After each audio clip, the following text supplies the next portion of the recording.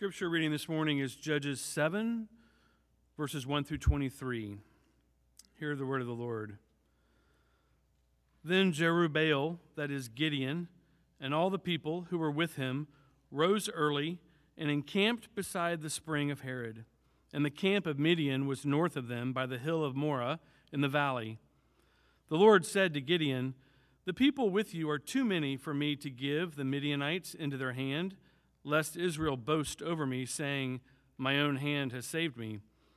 Now therefore proclaim in the ears of the people, saying, 'Whoever is fearful and trembling, let him return home and hurry away from Mount Gilead.' Then 22,000 of the people returned, and 10,000 remained. And the Lord said to Gideon, 'The people are still too many. Take them down to the water, and I will test them for you there. And anyone of whom I say to you, this one shall go with you, shall go with you. And anyone of whom I say to you, this one shall not go with you, shall not go.' So he brought the people down to the water, and the Lord said to Gideon, 'Everyone who laps the water with his tongue, as a dog laps, you shall set by himself.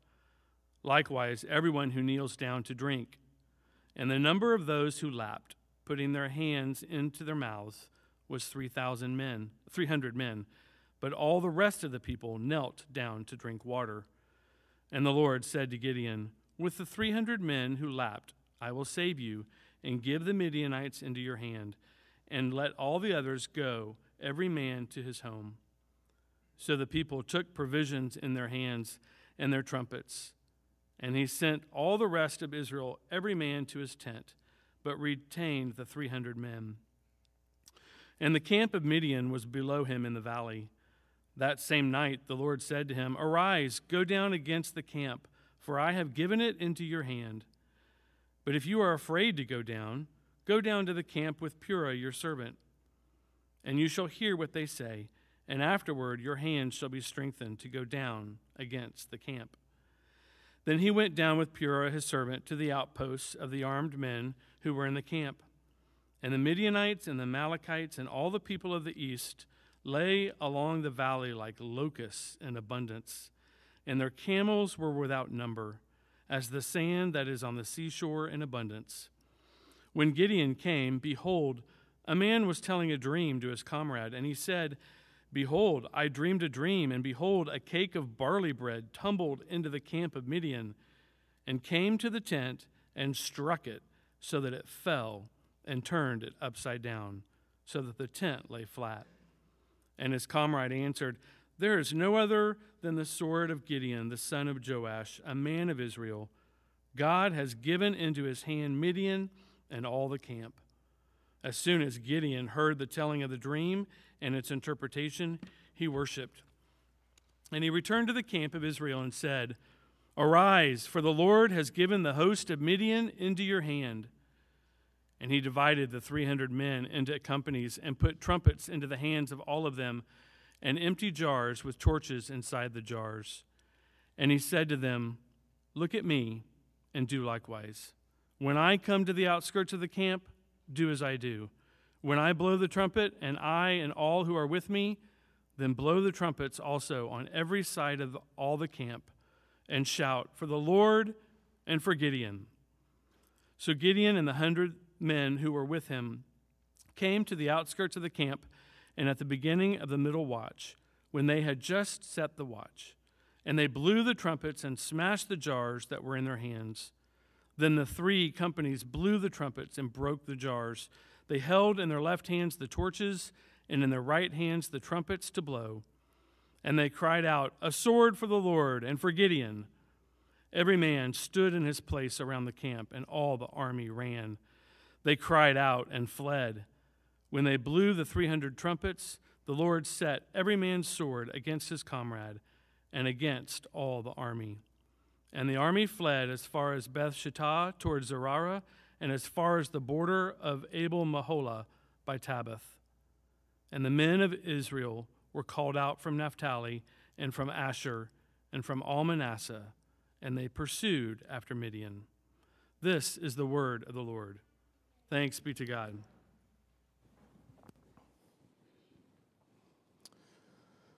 Have you ever been close to a divorce? I mean, not necessarily for yourself, but even in proximity of someone going through that painful process. Undoubtedly, some of you have been through the pain of a divorce, and I'm sorry for the pain and for the hardship that that must have entailed.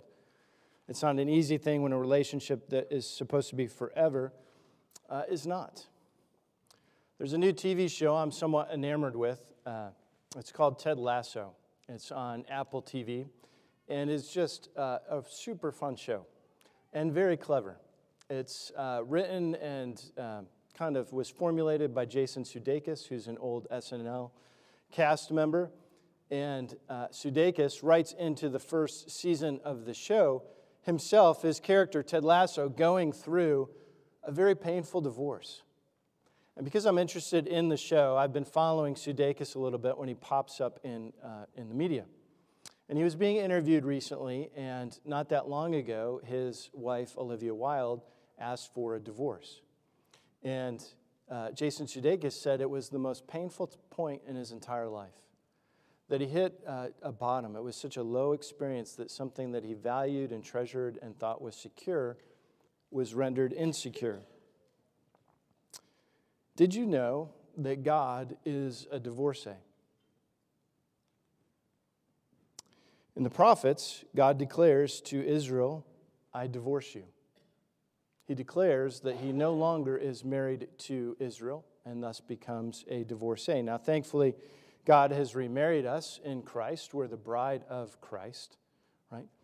But we're located in a place in the Old Testament that's headed to that decree of divorce issued by God.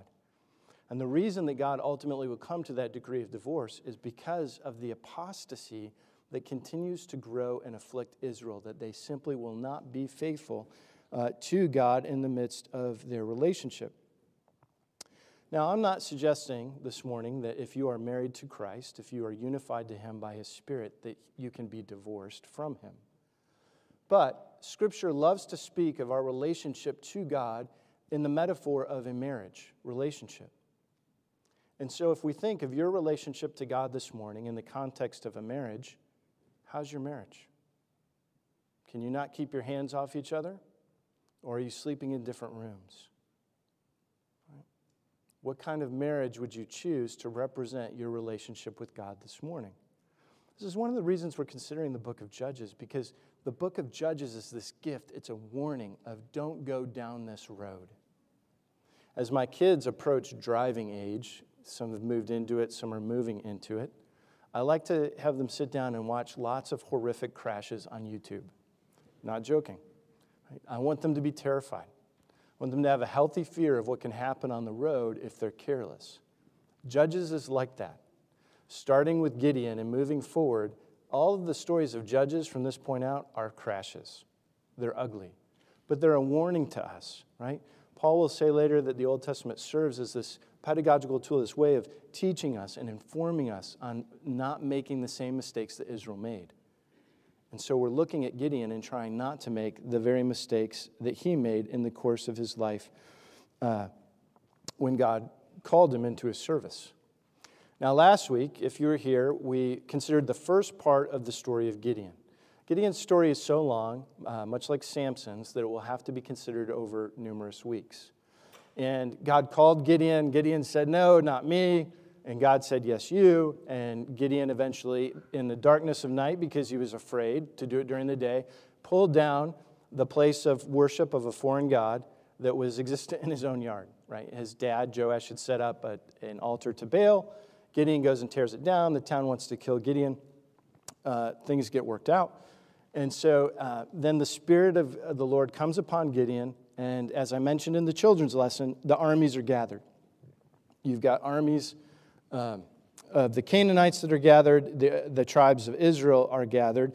And it's about to get very serious as they come to one another. But today, right, as we consider the story of moving into that battle and God's gracious and amazing and miraculous deliverance of the Israelites, we're going to see that Gideon's heart is not in the right place. In other words, Gideon is struggling with two things, really. One is unbelief, and one is a self-centeredness that we might call narcissism. And these two things are preventing him from having a right and real relationship with God. So, of course, we're going to reflect how does unbelief affect our hearts? How does narcissism affect our hearts? And then we'll move forward to see about God's grace. So those are our points this morning. Number one is considering doubt and unbelief. Number two is considering a narcissistic faith. And number three is considering patient grace. Doubt and unbelief, narcissistic faith, and patient grace. All right, how do we see doubt and unbelief playing out in Gideon's life?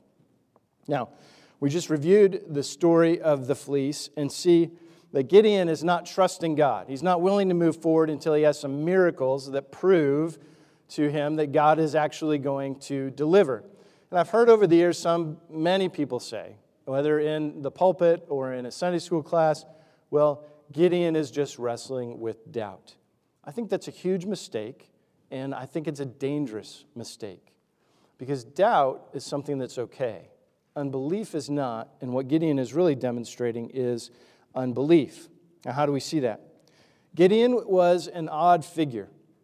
He's odd in this way. No judge receives more assurances from God than does Gideon. Gideon is the only judge that God speaks to directly. No one will demonstrate more hesitancy than Gideon.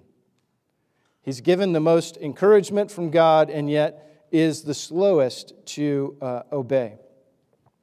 And this is unbelief and not doubt. And the reason that it's dangerous to confuse the two is that doubt is simply part of the matrix of Christian faith. Think about it for a minute. If I asked you, how would you define faith without using any notion of doubt, how would you do that? You can't define faith without doubt. Right? They're almost two sides of the coin. Doubt is the treadmill that faith runs on. Right? If we had no doubt, then faith would not be an entity. It wouldn't be something that exists. Now, as I seek to follow Christ, I sometimes wonder, why is faith such an important part of God's matrix, his economy in this world? You ever wondered that? Why doesn't Jesus just show up and sit present in the flesh and start to give orders, and we can do away with this whole faith thing? Why is faith really important to how God is engaging the church? Right? The author of Hebrews writes, "And without faith it is impossible to please him, for whoever would draw near to God must display faith." Why is faith so important? Well, that led me to think, I've thought over the years, what does faith actually do? Why does it actually render something that's good for us? How do we see this playing out? It must, being that God is good. And I think there's at least two aspects of faith and doubt that are important to keep in mind. One is that faith and doubt facilitates relationship. Imagine you're newly married, you're in your first year of marriage, and all of a sudden your spouse has some unexplained absences and some odd receipts. What do? You start to think and wonder, what's going on? You might ask some questions. But if you've been married 25 years and the same thing happens, it's not the same deal. You may not think twice about it. Why? Because over 25 years, you have experience in which doubts have always been met with the faithfulness of your spouse. And so by the time you get to 25 years, you have a much deeper relationship, and something that might have shaken you initially is not going to shake you now, right? Because your relationship is deeper and more complex and better. And this surely is working out in our relationship with God. As he calls us into faith and we wrestle with doubt, it's something that as he shows up over and over again, not only in the story of Scripture, but over and over again in our own lives, he cultivates a deeper relationship with us that actually also grows us up and helps us to be ready to handle bigger tasks, bigger challenges. And that's the second aspect of faith. If the first is relationship, the second is maturity. Does not faith mature us in a way in which we know God more deeply and which we can participate to a greater extent in his kingdom? I think every child goes through wrestling with faith and doubt with their parent. Right? When your child is young, you hover over them. You protect them all the time. You follow them around. You make sure to stand in between them and danger. But as your child grows, you start to back away. And think about the first time. Children, this may have happened today. You fall, and your parent isn't immediately coming to rescue you. And you start to have doubts. Does my parent love me? Is my parent really for me? Why isn't my parent comforting me right here and right now? This is where the parent is thinking, okay, I think it's time for you to start picking yourself up. It's time for you to grow up a little bit and for you to move down that track of independence and maturing and becoming more competent as an individual. Or very similarly, I work as a chaplain in a hospital, and we have interns come in who are training to be chaplains. And what do? Well, for a while they shadow us as we make visits to rooms. And after that goes by a little while, we shadow them and let them take on some easy visits. And after that, they shadow some critical visits. And then eventually we allow them we kind of supervise as they work their first critical visit. And then we send them into a critical visit, and we say, you're on your own. Right? There's a maturing. Now, in that, they're wrestling all the time with doubt in themselves and doubt of whether or not the trained chaplain is going to come in and intercede and be helpful. But it builds up in them a maturity and grows them up to be ready to take on a larger task. And so I think both these aspects of faith and doubt are essential to our lives as Christians. And even though we may get frustrated and let me say, I don't know a Christian I respect. And I've been in the church my entire life and have spent most of my life pursuing some form of vocational ministry. And I don't know any Christian that I respect and think highly of who wouldn't in a heartbeat tell you that they absolutely wrestle with some form of doubt. That there's some aspect of the Christian story or Scripture that they think, man, that's just tough. I'm going to trust in God and I'm going to obey. But I have to admit, that's hard. Right? And this is part of our faith. It's part of our maturing. It's part of our developing relationship with God. Both these aspects are essential to our growth as Christians. And what we see in Gideon's life is he's not really willing to temper his doubt. It becomes unbelief, which raises the important question, how do you know when doubt becomes unbelief? Doubt becomes unbelief when you start negotiating obedience. When you start saying, I don't need to obey until these prerequisites are met, which is exactly what Gideon's doing. His heart's moving away from God toward unbelief because he's saying, God, unless you deliver in this place, I don't need to actually be faithful and follow through on what you've commanded. Now, we're going to see the fuller impact of Gideon's unbelief before we're done. But before we get there, we need to consider his narcissistic faith. Are you familiar with the term narcissism gets thrown around left and right in our culture today. In an age of social media, there's no shortage of narcissists. The term narcissist comes from Greek mythology. It's the story of Narcissus, who was a hunter of exceptional beauty. He was so beautiful that he resisted any girl's romantic advances toward him and eventually fell in love with himself. He was gazing at his reflection in a pool of water and was so captivated by his own beauty that he never left that spot. He gazed at himself for the rest of his life until he died, and there sprung up a flower after his death, which still bears the name Narcissus. Not a bad metaphor or analogy for much of our culture today. But what you need to see is there's a certain self-centeredness in Gideon's heart as this story unfolds that allows us to see his own narcissistic tendencies, which will take over for the rest of his story. Look at Judges 7:2 with me. Verse 2. The Lord said to Gideon, the people with you are too many for me to give the Midianites into their hand, lest Israel boast over me, saying, my own hand has saved me. God looks at the situation. He says, Israel, you've got way too many troops, because if we go to battle and I deliver you, what you're going to say is, God didn't do this. We did it. You're going to take credit for what I've done. So out of love, so that they come to the right conclusion after the fact, God pares down the army. Right? Immediately he says, let's let everyone who's afraid go home. Right? Can you imagine just the announcement going out amongst the Israeli troops? Hey, guys, if you're afraid and nervous, you can go home. God said so. And thousands leave. Right? They just march home. That would be a tempting offer. Going to war would be scary. If you're scared, go home. And God says, actually, we still have too many troops. So we're going to go take a drink of water. And based on how you're going to drink, based on how you drink, we're going to choose you or not choose you. Now, this is a confusing passage. If there's some lesson here in how people drank, it's been lost to history.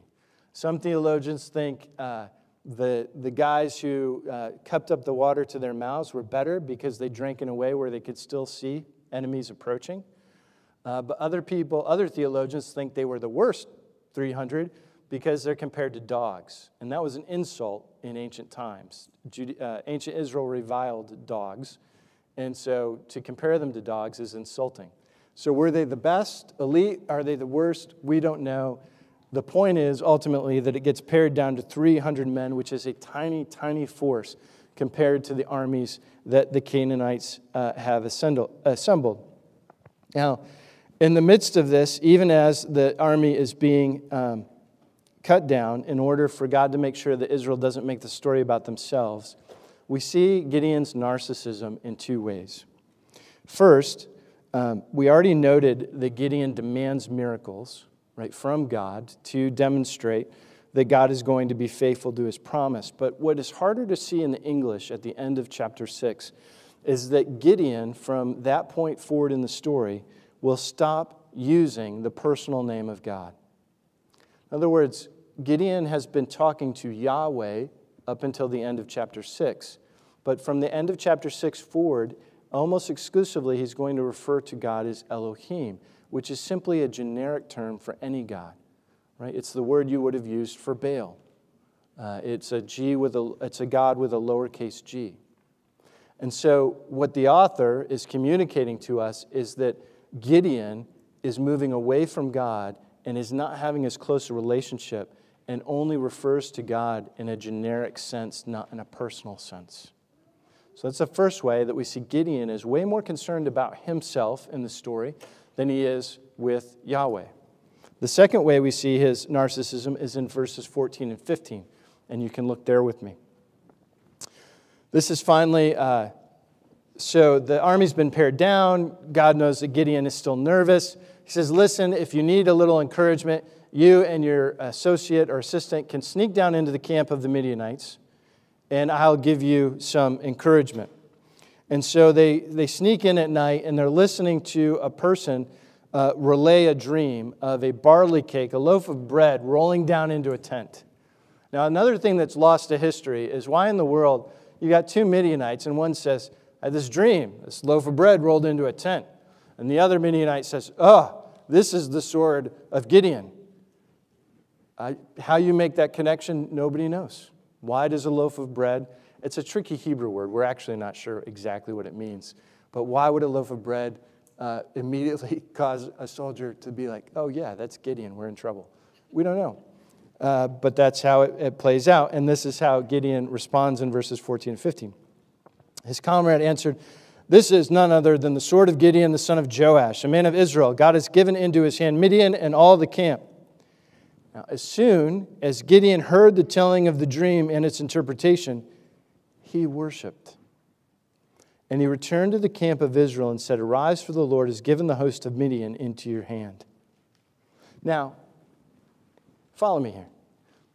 God has promised victory to Gideon in a personal voice multiple times. He's performed miracles for Gideon to assure him of his faithfulness. But by far, the most exciting Gideon gets in the whole story, in fact, the only time that he worships, is when he hears a dream that's about him. Right? He's sitting on the edge of the camp, and the Midians is like, oh, we're really worried about Gideon. Gideon's the one who's going to come and bear the sword, and we're in big trouble. This is actually a huge turning point in Gideon's life. Up to this point, he's been timid and fearful and unwilling to move forward.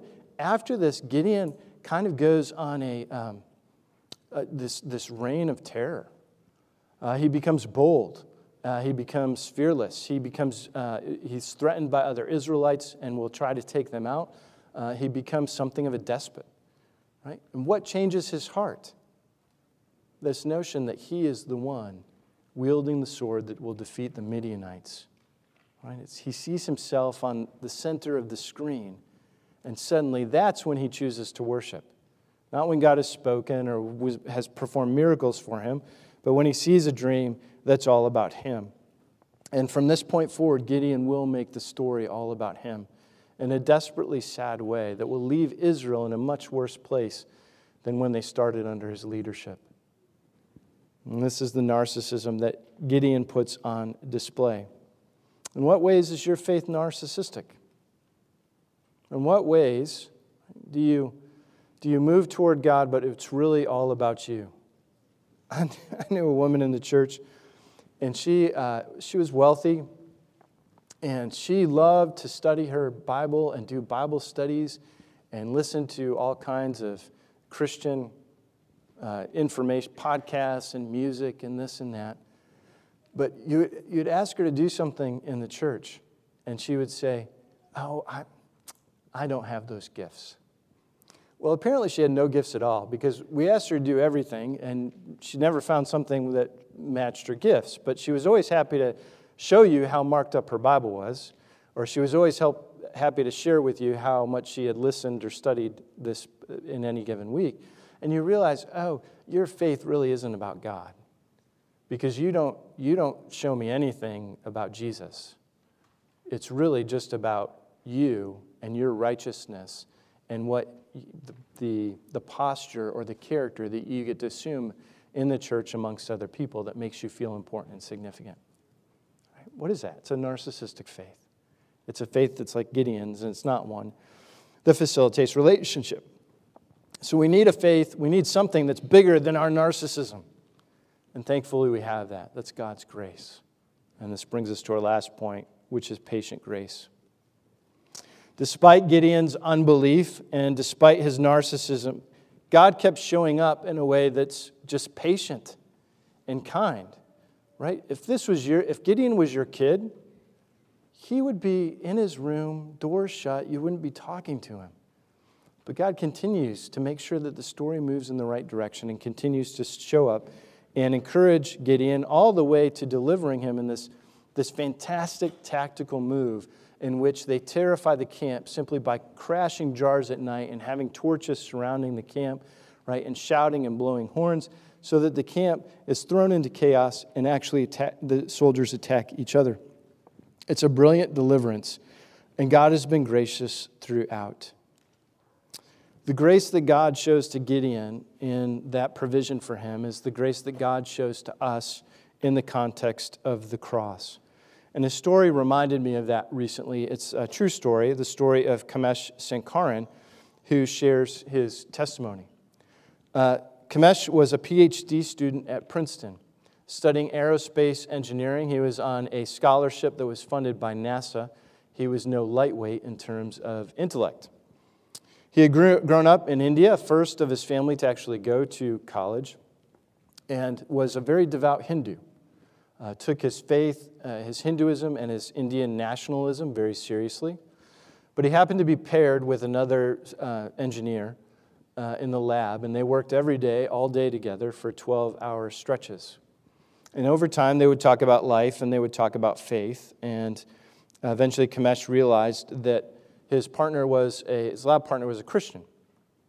And he began, the lab partner, and Kamesh is realized that Kamesh does not understand very much about Christianity, and so he eventually explains that Christ died on the cross to bear our sins and to reconcile us to God.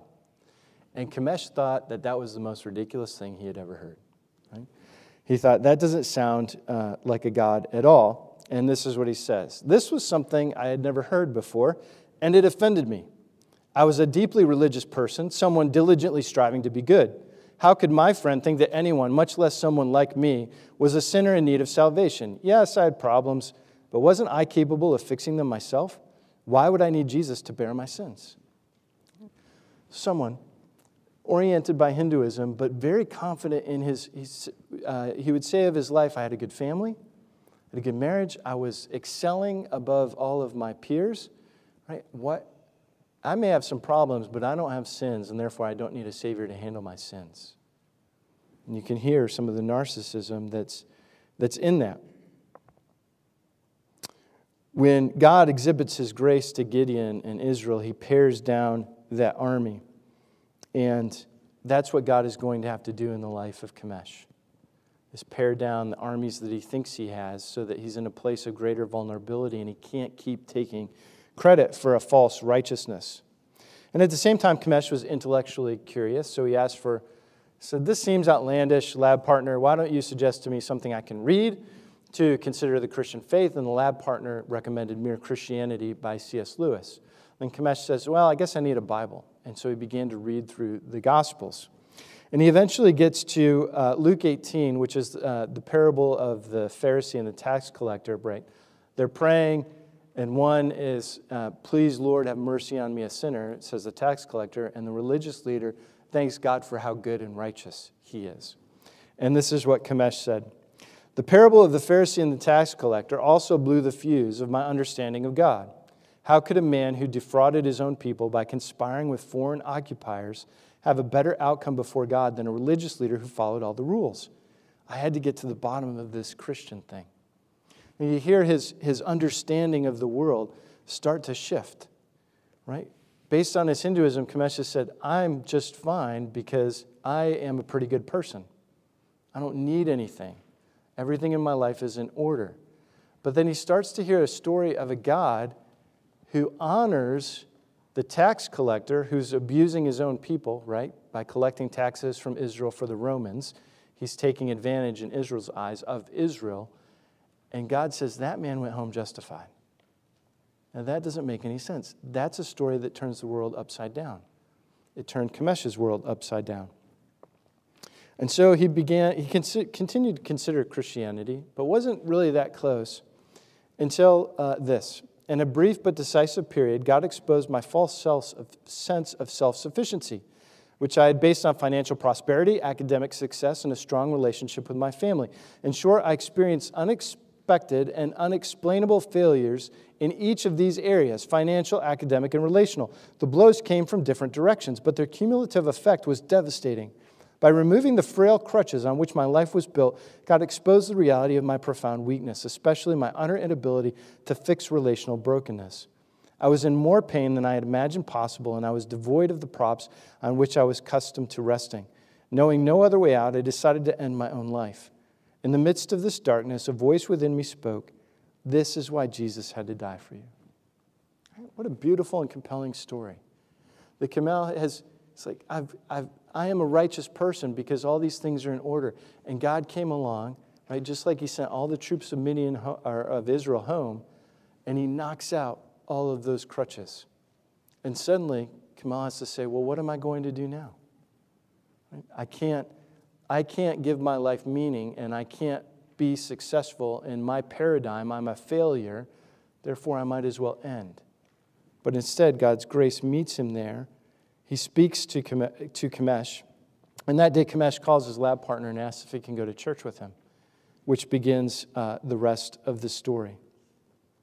Kamesh's life coming apart was an act of God's grace, just like God paring down the Israelite army was an act of his grace, so that Israel would not come to the wrong conclusion, even though Gideon will come to the wrong conclusion and will continue to make the story all about himself.